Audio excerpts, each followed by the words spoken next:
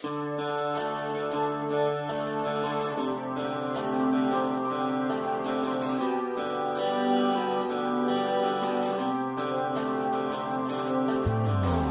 to Cato Audio for July 2009. I'm Caleb Brown. In this month's offering, P.J. O'Rourke traces the American love affair with the automobile. Arnold Kling weighs in on controlling healthcare costs. Evolutionary psychologist Lita Cosmides talks about how humans share. And Judge Andrew Napolitano of Fox News looks at the role of the government in the denial of freedoms based on race. First up, this month's Cato Roundtable.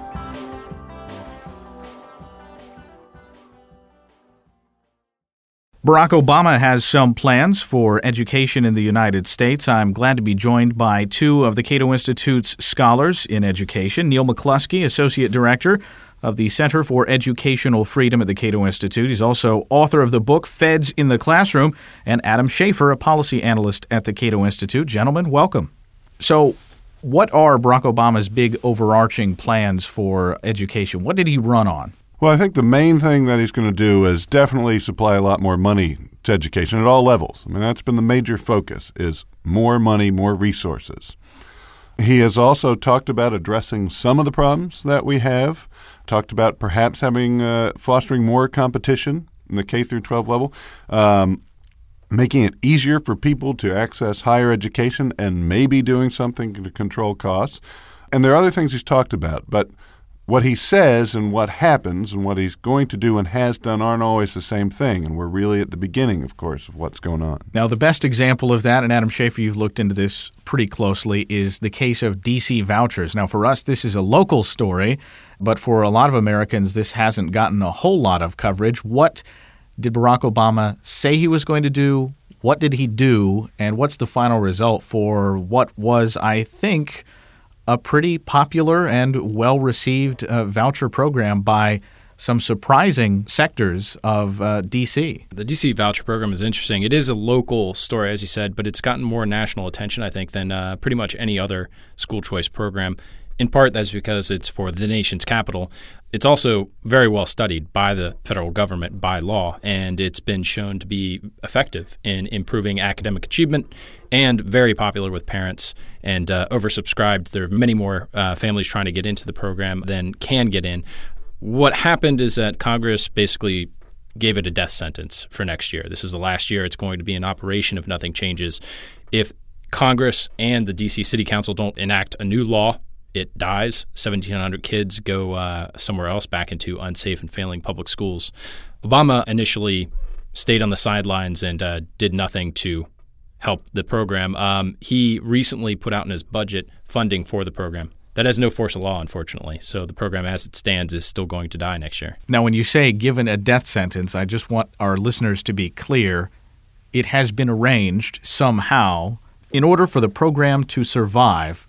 Both the D.C. City Council and Congress must turn their keys essentially at the same time to keep it alive. So no one could be blamed for the death of the program. That's right. It's pretty clever. It's arranged so that no one needs to do anything and it will die on its own. There was an initial outcry, but there's been a lot of confusion. Obama has added to that by putting in his budget funds for the program that Congress has no intention, from what we can tell, of enacting, and he doesn't seem inclined to spend any political capital on saving. So now, of course, Barack Obama's biggest spending plan thus far has been the stimulus bill with a lot of money for education in it. What does that break down to, and what is the real impact of that, Neil? Well, it's really hard to break it down, or we should say that first and foremost. What we do know is about $100 billion of the $700-some billion stimulus is going to education. It's going to K through 12. Some component can go to higher education and other parts. What's not clear is states will divide this up however they see fit, some more to higher ed, some more to K through 12, and that's up to individual states. But right now, they're having difficulty even figuring out how they're supposed to divvy this up, what are the rules and regulations concerning it. And the only thing we know fairly certainly is that this money is going to be used to save teacher jobs, save administrator jobs, and we don't know anything beyond that. There's talk from the Obama administration about requiring real transformative change and that states lift caps on charter schools and things like that, but Billions of initial dollars have already left, and states haven't been required to do any of that.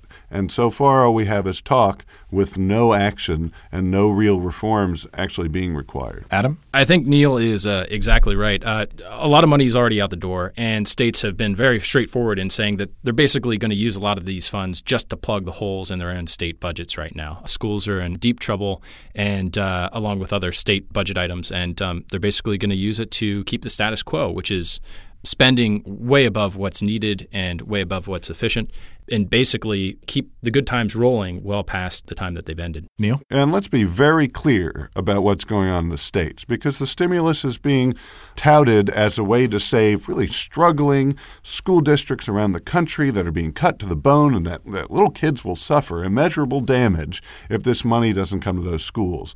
The reality and the data just simply does not uphold that vision.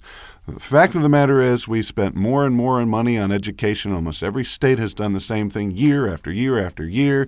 We have smaller and smaller pupil-teacher ratios, and scores don't improve. So if anything, what has really been needed in our schools is forced efficiency, real discipline that comes with not being able to take all the money they want from taxpayers and shove it into schools. And what the stimulus is doing is insulating schools from any need to operate in any sort of efficient way. And they're doing it in the very dishonest way of saying, if we don't do this, kids will suffer and will have no future. Now, if I were Barack Obama, I would say, but Neil, we're going to spend a bunch of money on national standards.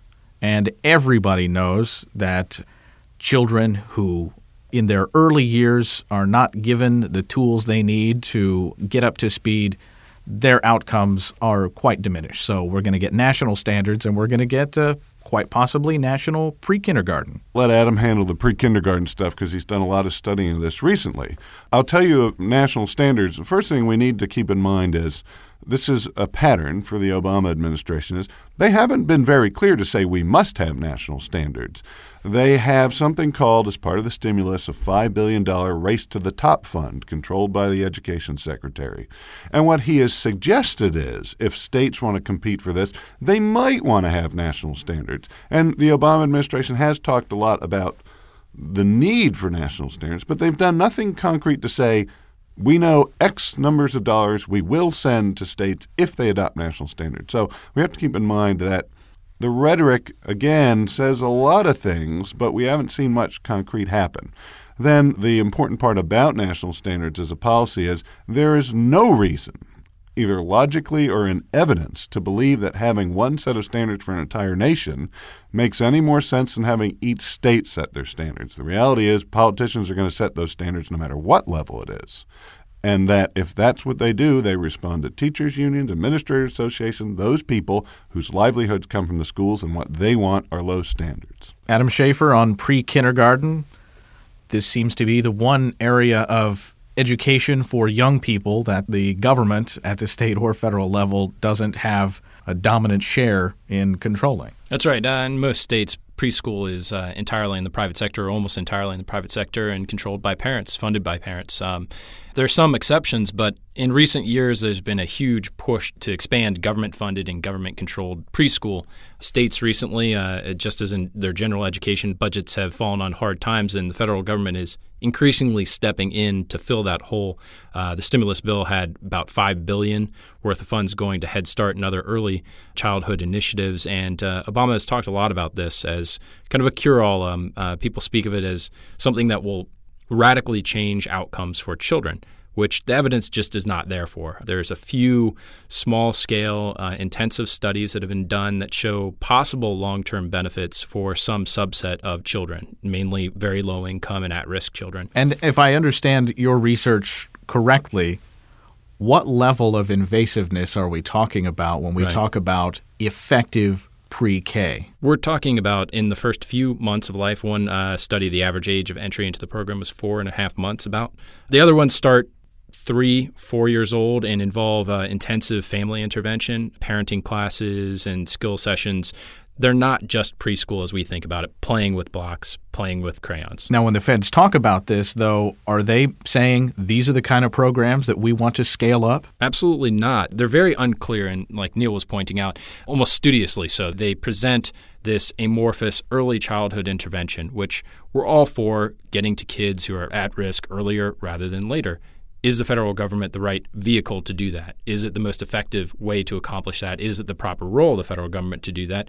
And what are they talking about? They usually speak of preschool as something unobjectionable, like kids playing with blocks, when in reality, the programs that they point to for the return on investment are invasive, early, and not something we'd want the federal government necessarily imposing on poor people. President Bush, on one of several issues where he lost a lot of credibility for Republicans, was No Child Left Behind, which he touted as bringing some kind of homogenous standard for Americans. But after billions of dollars, what have we seen? Well, No Child Left Behind is one of the great debated issues in education.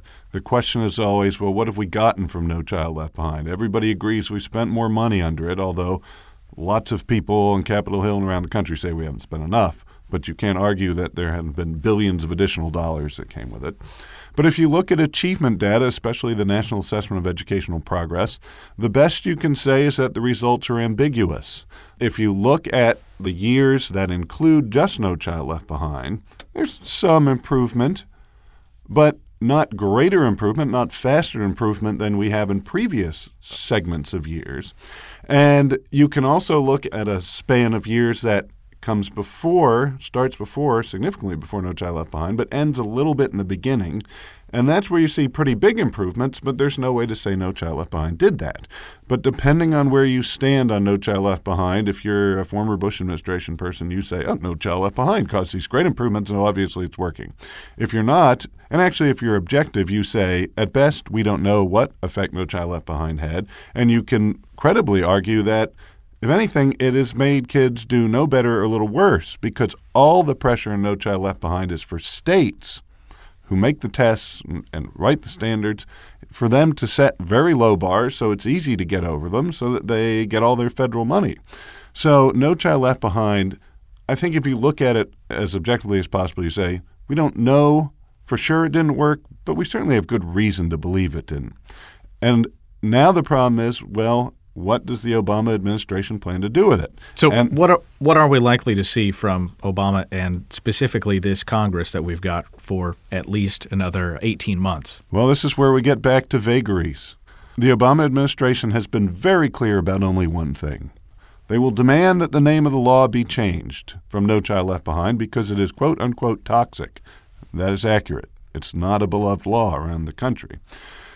But they've been, again, very unclear about, well, what are they going to do in substance? And they seem to be pushing, and as part of the stimulus, to maybe have national standards, probably set, at least initially, by states acting voluntarily together to establish standards, but maybe not. We don't know. They've talked about having multiple measures and tests, so instead of one, usually multiple choice test being the barometer for how kids are doing, they might have a test plus portfolios of written work and worksheets, all sorts of whatever you'd want to put in a portfolio. And they've talked about that, but there has not been a single clear proposal yet. Secretary Duncan is on right now in the middle of a long listening tour going from state to state, supposedly listening to what the people have to say about No Child Left Behind, what they'd like to see done, although, at least from media accounts, you get the impression that he's really trying to sell the stimulus and the possibility of national standards. All right. On higher education, President Obama has said that the United States has lost its edge with regard to getting degrees into the hands of young people, and he would like to reclaim that mantle of being the leader in higher education. For dedicated Cato Audio listeners, Charles Murray, when he visited the Cato Institute, talked about the BA a little bit and said, maybe it's outlived its time if it ever really had a time, and why do we treat the BA as a holy grail anyway? What does Barack Obama plan to do regarding conferring degrees upon people, and what does that even mean anyway? Well, in higher education is one place you actually do have a few concrete proposals from the Obama administration, mainly because it's things he's trying to do in the budget that Congress is working on right now. So the concrete things he's talked about is, first of all, making the Pell Grant an entitlement.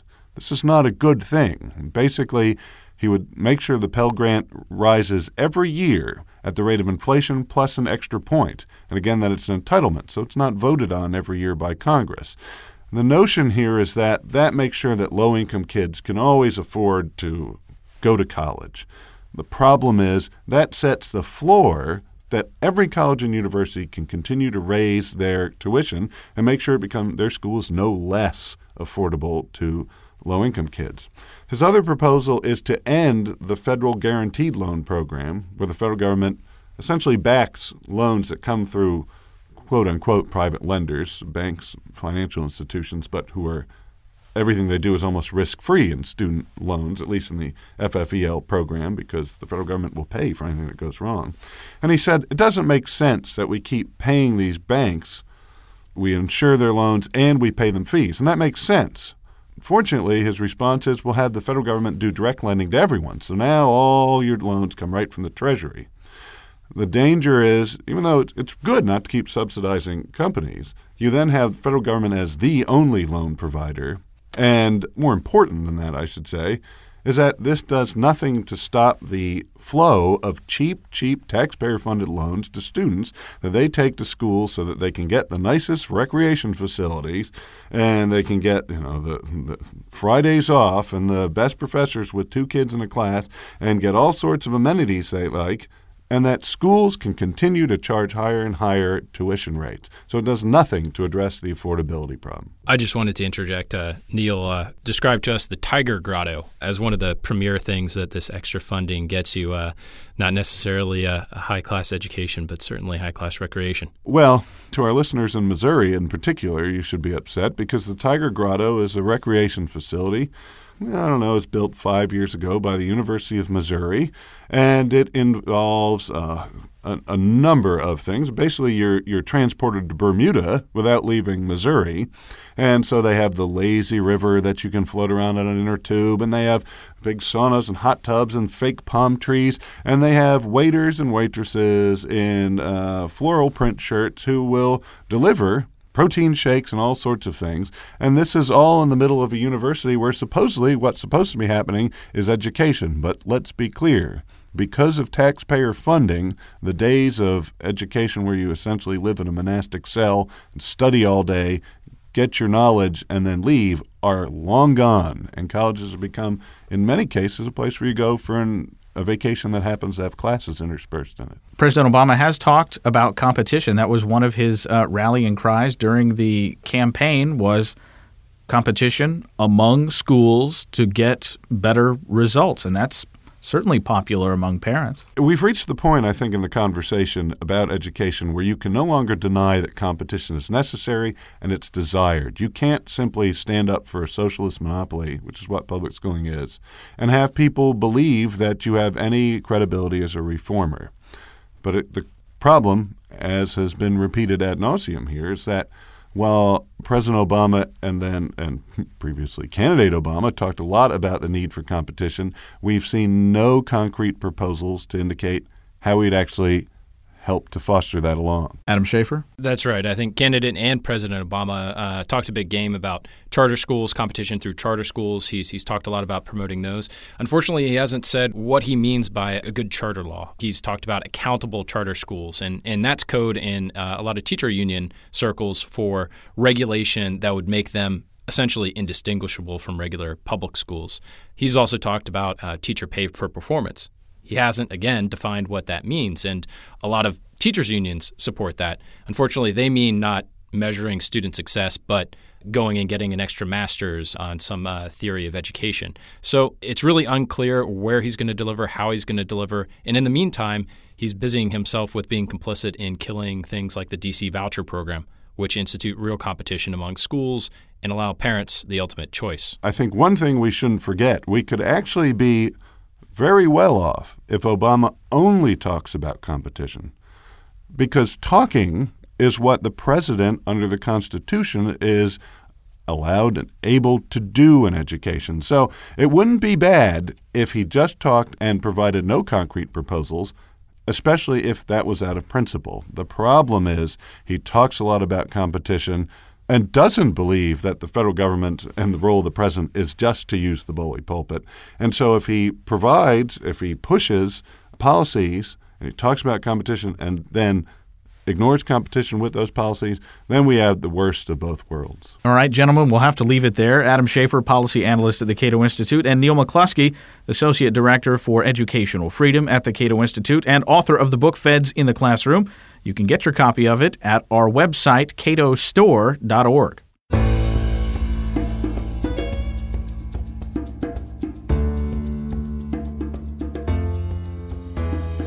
The American love affair with the automobile may be at an untimely end, so says Cato Institute Mencken Research Fellow P.J. O'Rourke. O'Rourke visited the Cato Institute in June to talk about his new book, Driving Like Crazy, and the freedom that cars deliver to us all. The feminists grabbed our women, the liberals banned our guns, the health cops snuffed our cigarettes, the bailout has our funds, the laws of breathalyzing put an end to our roadside bars. Circle the Fords and Chevys, boys, they're coming to take our cars. Finally got through to them what it is that cars have to do with libertarianism. And it is time, alas, to say, how shall we put it, sayonara to the American car. The American automobile companies, Ford, GM, even Chrysler, they will live on in some form, kind of a Marley's ghost dragging their chains at taxpayer expense, The fools in the corner offices of Detroit and the fool officials of Detroit's unions, they will retire to their vacation homes in Palm Beach and St. Pete. And they no more deserve our sympathy than do the malevolent trolls under the Capitol Dome down the street here. But pity the poor American car when Congress and the White House get through with it. A lightweight vehicle with a small carbon footprint, using alternative energy and renewable resources to operate in a sustainable way. When I was a kid, we called it a Schwinn. It's been a great run. It's been a great run. 110 years since the Duryea brothers built the first American car in Springfield, Massachusetts. Now, if the Duryea Motor Wagon Company had been a success, Springfield, Massachusetts might be today's Motor City, full of abandoned houses, unemployment, drug dealing, violent crime, and racial tensions, which, come to think of it, Springfield, Massachusetts is full of anyway. But we owe the American car a lot more than just the entertaining spectacle of Detroit's various felon mayors. In fact, many people my age owe our very existence to the car, or to the car's back seat. Where if our birth date and our parents' wedding anniversary is a bit too close to for comfort, it's probably where we were conceived. There was no premarital sex in America before the invention of the internal combustion engine. Talk about libertarianism here. Come on. You couldn't sneak a girl into the rec room of your house because your mom and dad were unable to commute, so they were home all day working on the farm. And your farmhouse didn't have a rec room because recreation had not been invented due to all the farm work. You could take a girl out in a buggy, but it was hard to get her in the mood to let you bust into her corset because the two of you were facing the hind end of a horse. Spoils the atmosphere, you see. So cars let us out of the barn, and while they were at it, they destroyed the American nuclear family, and anyone who's had an American nuclear family knows what a relief that was. Cars also caused America to be paved, and there are much worse things you can do to a country than pave it, as the Sudanese have been proving in Darfur. And do we car people ever hear a single word of thanks for paving the nation from all those skateboarders and body casts? No, we do not. Yeah. Cars fulfilled the Americans' founding fathers' dream and ideal. Of all the truths that we hold to be self-evident, of all the unalienable rights with which we are endowed, what is the most important to the American dream? It is right there, front and center, raison d'etre of the Declaration of Independence, freedom to leave. Freedom to leave, freedom to get the hell out of town. Founding fathers, can I have the keys? car provided America with an enviable standard of living. You could not get a steady job with high wages and health benefits and retirement plan working on the General Livestock Corporation assembly line putting udders on cows. You know? The American car was a source of intellectual stimulation. Think of the innovation, the invention, the sheer genius that transformed the 1908 Model T Ford into the 1968 Shelby Cobra GT500 in the course of one man's lifetime, single lifetime, full of speeding tickets. You compare this to the previously fashionable mode of human transportation, horse design and production hasn't changed thousands of years. When it comes to creativity, you know, nobody thought to put a stirrup on a saddle until about 500 AD. Thousands of years, people were riding horses, and they didn't think up the stirrup until 500 AD. Where'd they put their feet? Now, if automobile engineering and development had proceeded at that pace, we would be powering ourselves down the road by running with our feet stuck through a hole in the floor like Fred Flintstone, you know, and it may come to that with the 2010 Obama-mobile.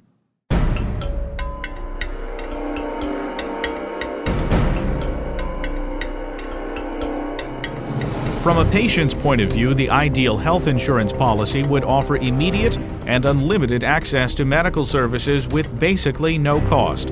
Unfortunately, it's just not feasible to offer that to everyone.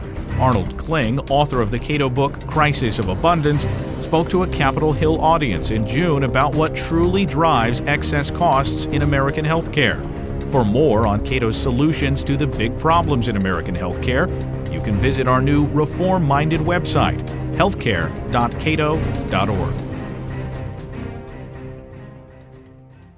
Healthcare costs are driven to a large extent by extravagant use of medical procedures that have high costs and low benefits.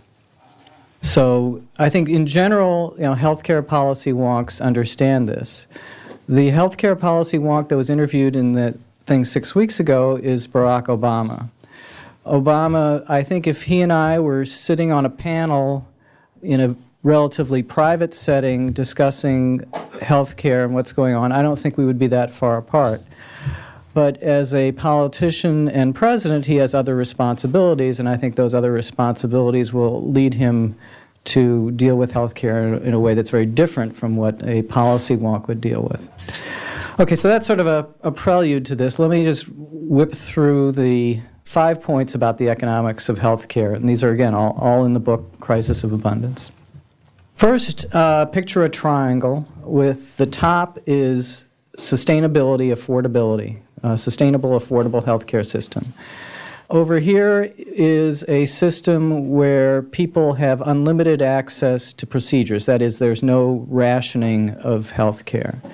And then over here is people don't have to pay for their health care services. They're insulated from having to pay for them. And so what we want as individuals is to have unlimited access to medical services without having to pay for them. As we want to be at include both these points in the triangle. The problem with that is that if you give everybody unlimited access to medical services without having to pay for them, what you end up with is an unsustainable, unaffordable system, so you have a problem with the top of the triangle. And you can't be at all 3 points in the triangle at the same time. That's kind of my first point. And where I think the debate logically should be, assuming that we understand the need for a sustainable, affordable healthcare system, the debate is between how you're going to achieve that, whether you're going to restrain people's use of medical services by rationing or by self-restraint based on people confronting the cost of their services and having to pay more out of pocket and make different decisions based on the having to pay out of pocket. So the real debate ought to be between rationing by centralized management or rationing by the decentralized price system. I've never met anyone from the left who wants to have that toe-to-toe debate. They've got all sorts of debating tactics for evading that. I've never actually engaged in that debate. It would be. I could debate that from either side, by the way. I could make a case that it would be morally superior to have government do rationing. I mean, I don't believe ultimately that is the right answer. I think that's I don't think the left is hopeless if they try to get into that debate, but they'd rather not. Okay, so that's the first point, is that there's this triangle. You can't be at all 3 points on the triangle. Second point is that there's a large gray area in medicine.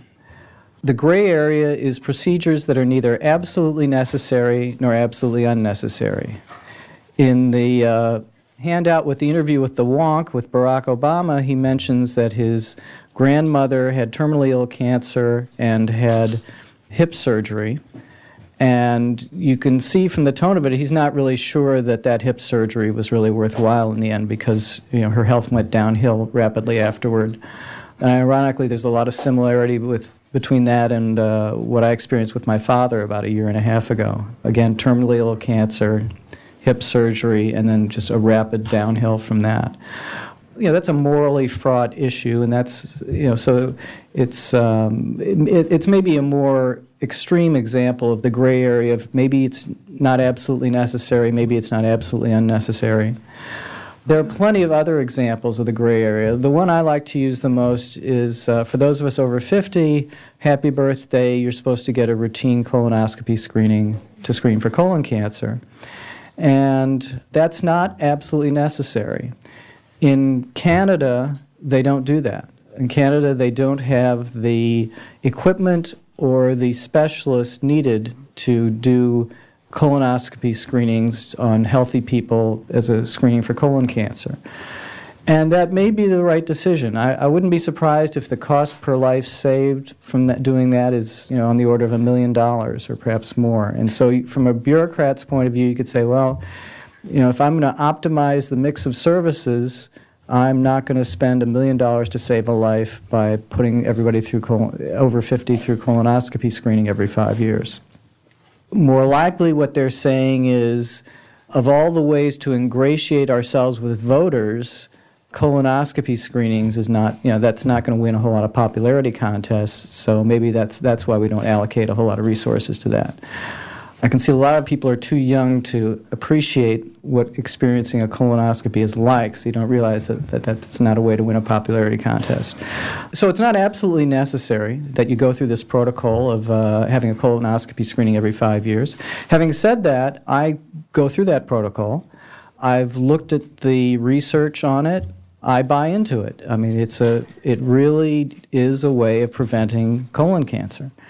And not just spotting it early, but actually preventing. So I would say that the colonoscopy protocol is not absolutely unnecessary either. It's not absolutely necessary, not absolutely unnecessary. And I think it's very important to understand this gray area. Peter Orszag, who was the head of the Congressional Budget Office, is now head of the Office of Management Budget, will throw out this figure: 30% of health care spending in this country is unnecessary. And it's helpful and unhelpful for him to say that. It's helpful in the sense that it points out where the really big driver of excess costs is in healthcare spending in the U.S. comes from our choice of medical procedures. So in that sense, it's helpful to say something like 30% unnecessary. But it's also very unhelpful to use the term unnecessary as if this is a binary issue, that there's a very bright line dividing necessary and unnecessary health care. Because the truth is there's a huge gray area. My guess is that the amount of spending on procedures that is absolutely unnecessary is probably way less than 5%. It's nowhere near 30%. On the other hand, the amount that's spent on clearly necessary procedures might only be a quarter. And then in the middle is this huge gray area, 2/3 or more of spending that's neither absolutely necessary nor absolutely unnecessary. So that's my second point, that there's a very big gray area. Peter Orszag talks about doing comparative effectiveness research. I'm actually all for comparative effectiveness research, but I don't think it's going to create a dividing line between absolutely necessary and absolutely unnecessary. I think what it's going to do is going to shed more light on this gray area, but it's not going to dictate what ought to be done in every case. It's not going to dictate to individual doctors or individual patients what the right choice should be. At most, it'll give a little bit more statistical guidance, but it is not going to divide the world into necessary and unnecessary procedures. There will still be a large gray area. We'll just know a little bit more about some of the probabilities involved.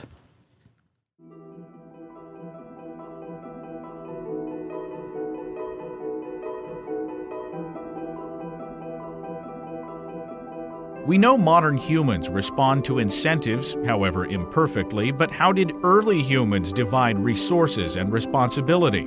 And how do our relatively primitive brains trip us up when we try to solve modern problems? Evolutionary psychologist Lita Cosmides addressed those questions at a Cato Institute City seminar in Santa Barbara. A lot is now known about hunter-gatherer life. A lot of anthropologists have gone and studied hunter-gatherers in many places. There's archaeology of hunter-gatherers and so forth. And hunter-gatherer life is cooperative for sure, but it's not an orgy of indiscriminate cooperation. There are several alternative sharing rules that hunter-gatherers use even within the same cultural group. And one of the most important triggers for these alternative sharing rules are perceptions of variance that are due to luck versus effort. Do you perceive that people's outcomes in terms of how much food they get and so forth, are mostly due to effort that they put into it or mostly due to luck? So, for example, for meat, in a lot of these populations, out of every 10 times that you go hunting, like 40% of the time you'll come back with nothing. So there's very high variance among hunter-gatherers in hunting, with the variance due to luck and frequent reversals of fortune. So I come back with nothing today and you have something, and what they do is they pool risk. They pool risk to deal with these frequent reversals of fortune. You come back with something today, you share it with me where I come back with nothing, but tomorrow, because a lot of this has to do with luck, tomorrow you're going to come back with nothing and I share it with you. So they tend to share meat and high variance resources due to luck at the band-wide level. And this is closest to the sharing rule from each according to his ability to each according to his need. But not all resources are shared that way. It's the ones that are high variance due to luck. Gathered foods, for example, plant foods, are gathered, the variance in outcomes is very low, and what variance exists is due to effort. How much time do I spend digging up tubers or gathering nuts? This is what determines the outcomes. And for those foods, the very same human beings share in a different way. They share within the family, and they share via reciprocation with particular reciprocation partners, where they can monitor for cheating. So you see this grammar of social life and of sharing. It's a grammar of sharing, where luck versus effort are the triggers. And you see this shaping cultural transmission in political debates in our society. So, for example, consider political debate on homelessness. What people argue about is whether people are homeless due to bad luck or whether they are homeless due to low effort. They don't argue about what follows from this. In other words, they argue about the premise here. Is this premise true or is this premise true? They never argue about what follows from that, right? They don't have to. It's part of human nature to have the intuition that sharing follows from the bad luck and that something else follows from the differences in effort. This doesn't always have the outcomes people want. I mean, probably most of you are familiar with the Tucker studies of rent control. Rent control was meant to help homelessness, but in fact, it seems to create homelessness. We don't live in the kinds of societies that we lived in before. We live in a complex society of markets where you need to analyze the consequences of policies to really know what's going to happen, which is one of the things that Cato does. It's complicated. It doesn't work with our intuitions anymore. You also find in lots of political discourse arguments about what social unit does our mind interpret as the band where we share widely, right?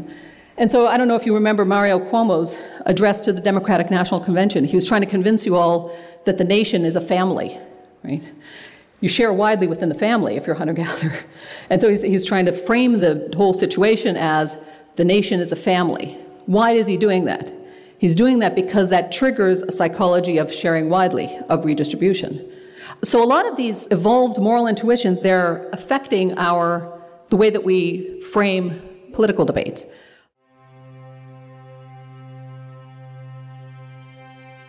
How did this happen in America? How were the Constitution and laws of the land twisted so as to institutionalize racism? And how did it or will it end? Judge and Fox News judicial analyst Andrew Napolitano addresses these questions in his new book, Dred Scott's Revenge: A Legal History of Race and Freedom in America. He spoke at the Cato Institute's Hayek Auditorium in June.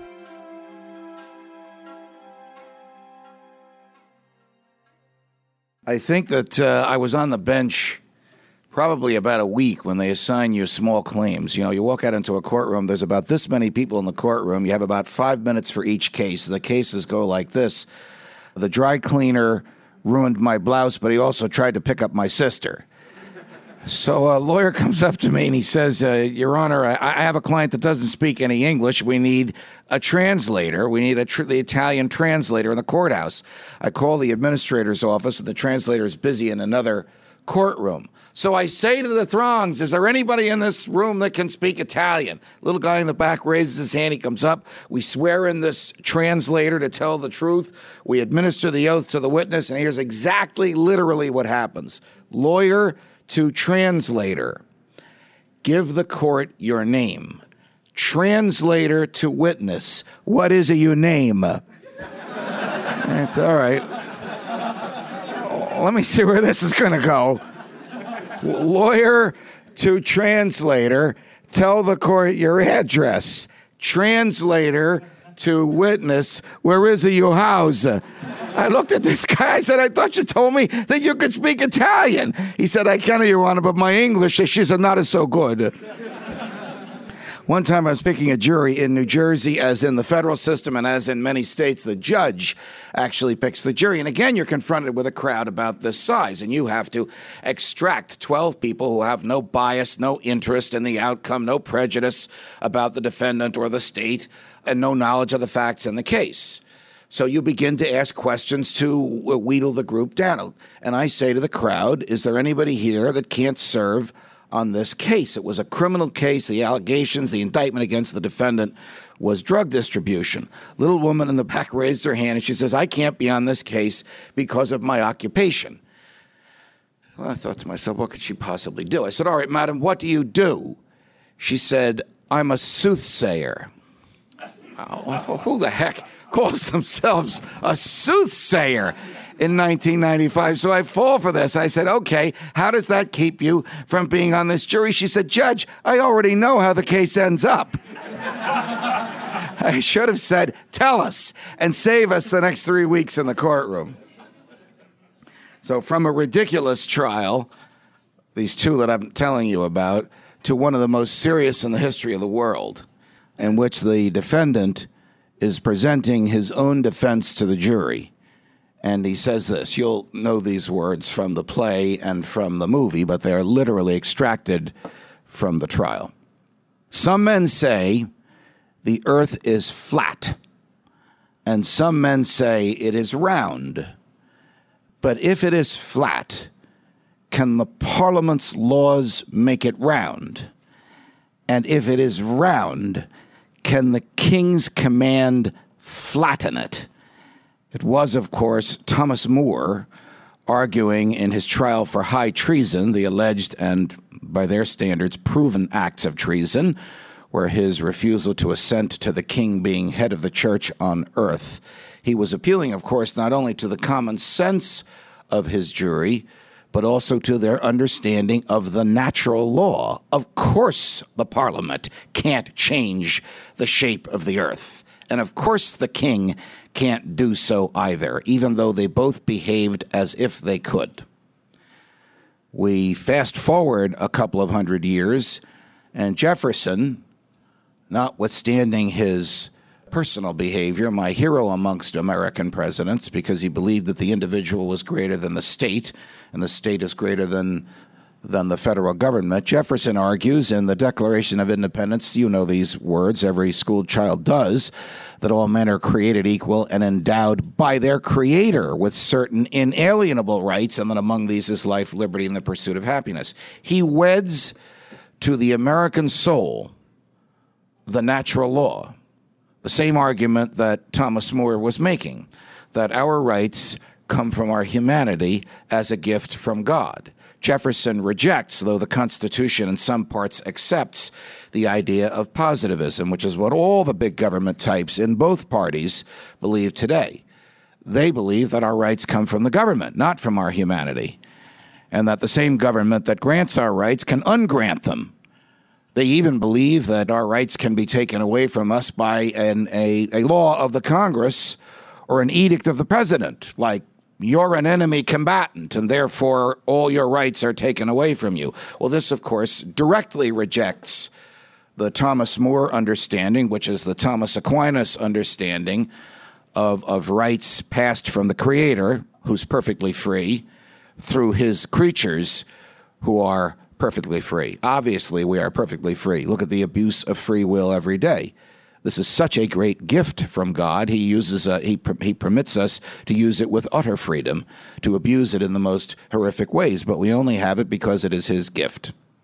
So with that as a premise, and if you know my thoughts and my work, and if you have seen my previous books, you know that I hold myself out as an unabashed champion of the natural law, and I've argued in almost every forum that will hear me, that will have me, that it is a natural restraint on all government.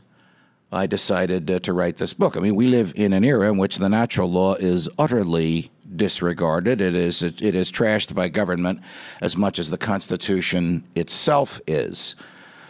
So Dred Scott is a metaphor. This book is not about Dred Scott, though there is a chapter about his case because it is so fascinating. Dred Scott is a metaphor for a government, a series of governments, state governments and the federal government, that notwithstanding the lofty words of the Declaration of Independence and notwithstanding some efforts to incorporate those ideas into the Constitution via the Bill of Rights, the first 10 amendments, a government that would think it could write any law, enact any policy, and enforce any program, notwithstanding its utter rejection of the natural law. So, how could the same generation that wrote all men are created equal possibly have enforced slavery? I can't answer that in this book, but I want to stir the pot about it. The book starts with the slave trade and ends with the election of Barack Obama as president, and it uses the Dred Scott case, as I said, as a prism through which to examine what governments would do.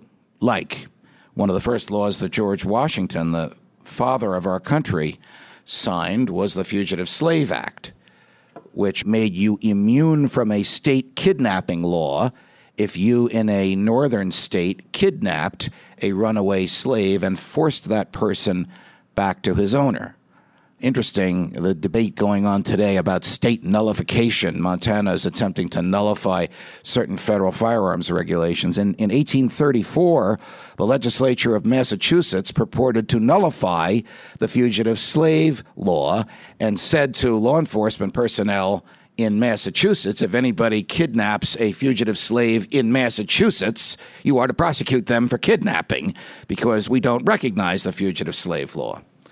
Nevertheless, it was signed into law by the father of our country, who, when the capital of the country was in Philadelphia and the legislature of Pennsylvania outlawed slavery, they put a clause in the statute saying all slaves in the state of Pennsylvania must be freed within 6 months of their entry into the state.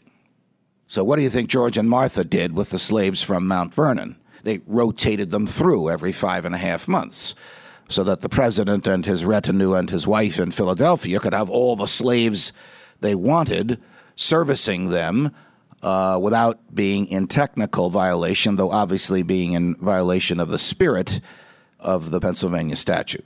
I make a lot of enemies when I tell people that I think that the worst president in American history and the one with least fidelity to the Constitution was Abraham Lincoln. And I make a lot of enemies when I say that. I haven't made the enemies amongst the people that signed the paychecks at Fox yet, so I do keep saying these things. And I make the arguments in here about Lincoln's true purpose in the Civil War. It was not to free the slaves. If you read both portions of the Emancipation Proclamation, you must read the second portion, which probably was not described to you by your public school teachers, in which the so-called Great Emancipator specifically authorized the institution of slavery in 4 border states, in the city of New Orleans, and in the 6 parishes surrounding New Orleans. The Dred Scott case is a lesson for us today because of the manner in which the Supreme Court addressed this. If you're a lawyer, it's a tortuous and fascinating procedural history. But to break it down to its essentials, Dred Scott is born as a slave in Virginia and after a series of masters finds himself in Illinois where he sues for his freedom. The case eventually makes its way to Missouri in the era of the Missouri Compromise, and eventually the case makes its way to the Supreme Court of the United States. Now, in those days, the Supreme Court did not issue opinions the way it does today. That is, they didn't sit around a table and decide, 5-4, 6-3, 7-2. Each justice wrote his own. There were no female justices, of course, in those days. Each justice wrote his own opinion, and whatever the vote was after they saw each other's opinion, that's what it was. In this case, we have Roger Brooke Taney, who is the former Attorney General of the state of Maryland, and who's an adversary, a political adversary of Lincoln, much like, if you would, Chief Justice John Marshall and his first cousin with whom he never spoke, Thomas Jefferson. They were political adversaries. So Roger Brooke Taney, thinking that he can forestall the Civil War, could have written, once a slave, always a slave, because slaves were deemed property in half the country, or once set free, always set free, because he was at one point in his life, set free. Instead, the Chief Justice comes down with an opinion that is the worst of all possible resolutions of this, and as we know from what happened 5 years later, it didn't resolve anything, and that is, we can't hear your case, Mr. Scott, because you're not a person. Because under the Constitution, you're not a person, and only persons can bring matters into the federal court system. Now, you may say, well, that happened in the 1850s. It's not going to happen in our lifetimes. It happened in 1973, January 22nd, 1973, when the Supreme Court issued, I don't know which is the worst case, but it's among these two. It's either Dred Scott or Roe versus Wade. Roe versus Wade, which articulated that babies in the womb are not persons, and so no one can sue in their behalf, and they can be slaughtered up to the moment of birth. My own home state of New Jersey permits abortion up to the moment of birth, and if you can't afford it, the state will pay for you. They claim that that's in the New Jersey Constitution. Now, I took an oath to uphold the New Jersey Constitution. I've read it many times. I assure you it's not there. But these are examples, historic and modern, of government thinking that it can do away with the natural law, that it can suspend the free will of a class of human beings, whether it is blacks, up to the time of the Civil Rights Revolution in the 60s.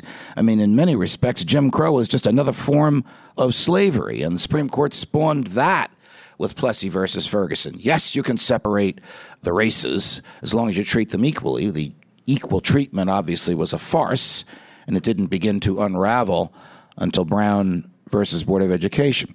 I'll make a little confession to you. When I was in law school and college and even as a young lawyer, I thought and argued that Brown versus Board of Education was unconstitutional because the issue of education is not cognizable by the federal system until I began studying a little deeper Aquinas and Jefferson and the notion of the natural law. The government can't treat people differently on the basis of the color of their skin. And judges in this country must use the natural law to eradicate racism or any behavior that violates the natural law from the armament of the government. Just as George W. Bush can't say to Jose Padilla, you have no rights just because I declare you to be an enemy combatant, thereby violating a host of Mr. Padilla's natural rights. George Washington can't say to African Americans, you may be kidnapped if you escape by whites just because you are politically impotent and just because a majority in the Congress says so.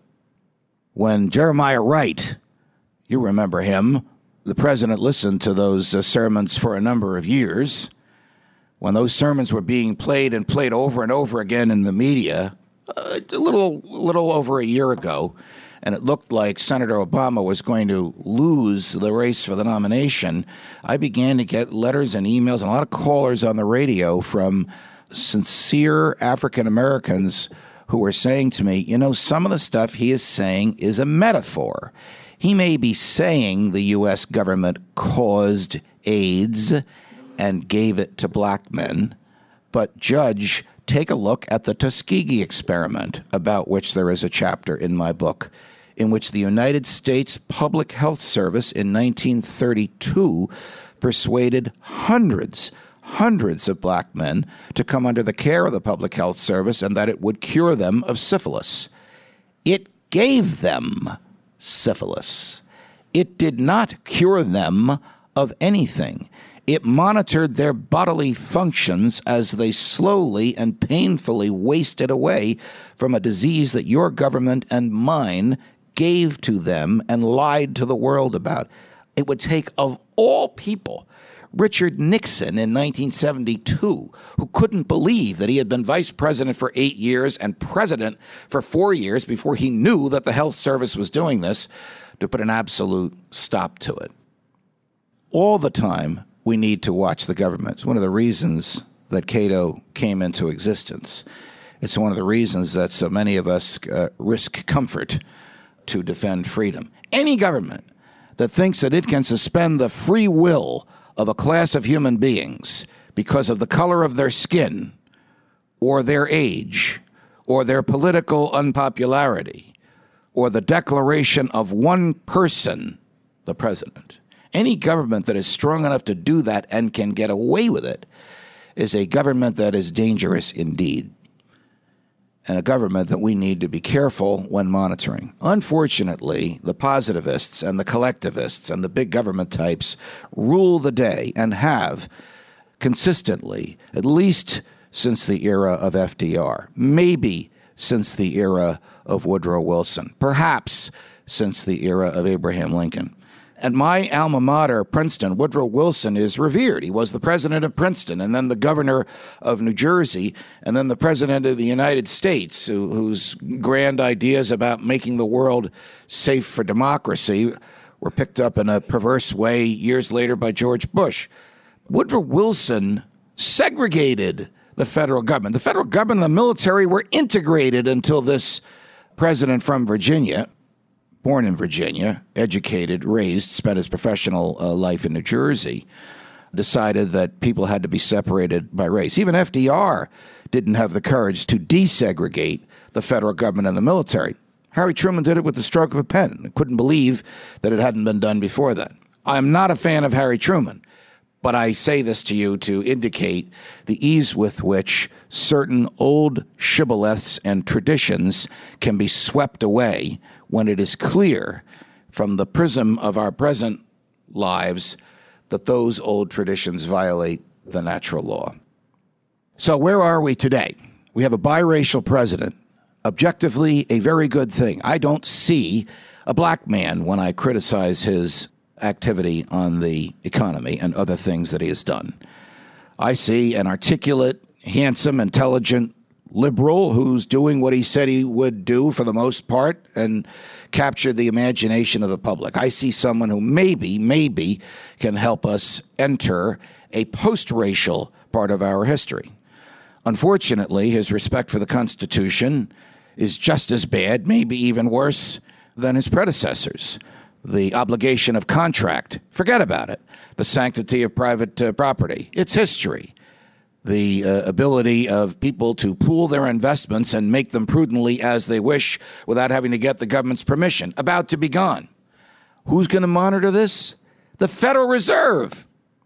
Look, the job of the CIA is to steal and to keep secrets. We know more about the CIA than we do the Federal Reserve. And that's the great super secret bank that he wants to give the power to regulate virtually any human activity in the United States, which, in the opinion of the Federal Reserve, should it fail, would affect liquidity. Now, they can define fail, affect, and liquidity however they want. What's the point of all this? A disregard for your natural right to contract. a disregard, an utter disregard to due process. Madison wrote, "The government shall not take life, liberty, or property without due process." That means a trial. That doesn't mean a statute or an executive order. It means a trial. Don't hold your breath. Jefferson. Jefferson's a stumbling block, especially for people like I who loved and love many of the things he wrote and did and said.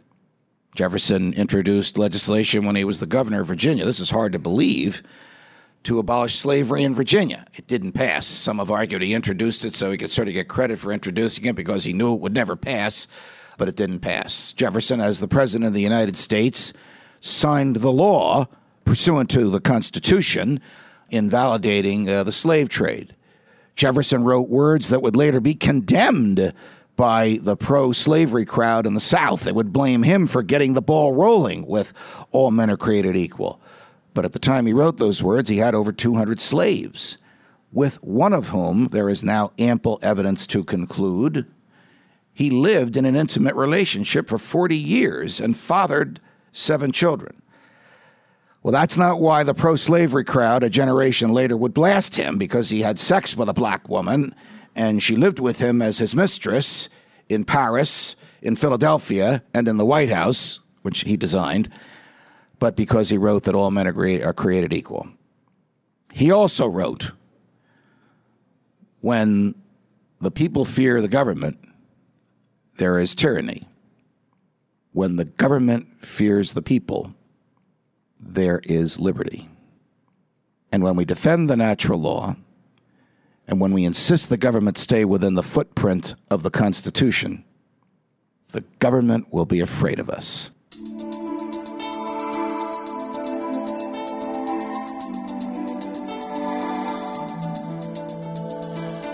We are now facing some of the most sweeping changes healthcare has seen in decades. Reform is needed, but increasing government control over the economy and important private healthcare decisions is bad medicine. Cato has assembled a comprehensive website on the state of healthcare and reform initiatives. It's healthcare.cato.org. That will do it for this edition of Cato Audio. I'm Caleb Brown. Talk to you again next month.